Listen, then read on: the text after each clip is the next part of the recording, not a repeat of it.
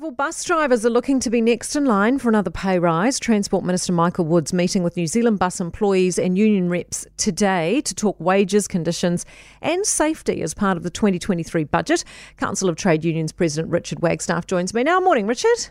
Good morning. What's the expectation around wage increases, taking into account, of course, the budget?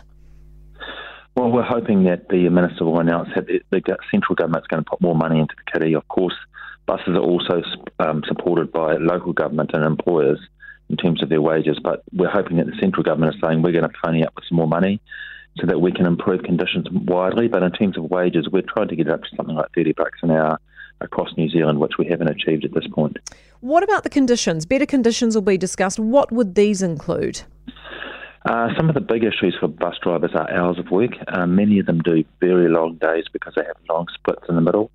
And I think just more drivers altogether so that there's not so many people doing so much overtime and basically getting fatigued on the job. Yeah. And they'd be key things. There's a lot of health and safety issues, but those are the main things really, health and safety, the hours of work as well as the hours, the pay per hour. Because there must be a lot suffering due to, the bus driver shortages. I mean, there must be a lot working very long hours. There is, and that's not a good thing for a number of reasons, but that includes fatigue.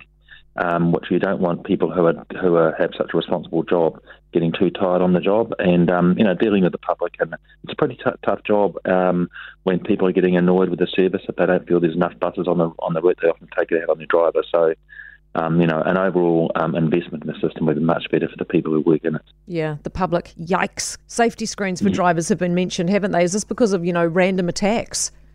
It is, and it's something that we've sort of resisted, I think, for a while. People didn't want to see us being one of those places where people have to sit behind a guard when they're serving the public. But ultimately, there's been too many injuries, and there's too much sort of fear and anxiety for bus drivers in some parts of the country where attacks are just all too common, and it's obviously completely unacceptable that a bus driver should face that kind of fear on the job. Oh, 100%. Are you optimistic, hopeful? What's your expectation level regards what Michael Wood's coming to the table with today?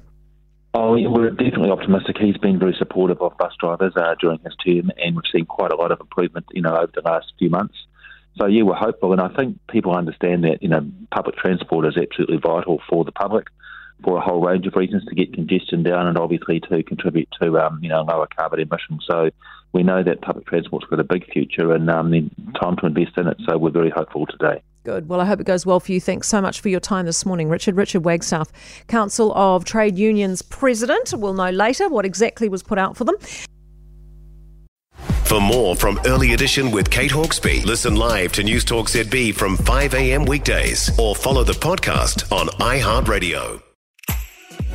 If you enjoyed this podcast, you will love our New Zealand Herald podcast, The Little Things, hosted by me, Francesca Rudkin, and my good friend Louise Airy. We focus on all the little things that you can do to make a positive impact on your life and to cut through the confusion from the health and wellness industry. Join us every Saturday to hear from the experts for all the tips and advice you need. Just search The Little Things on iHeartRadio or wherever you get your podcasts.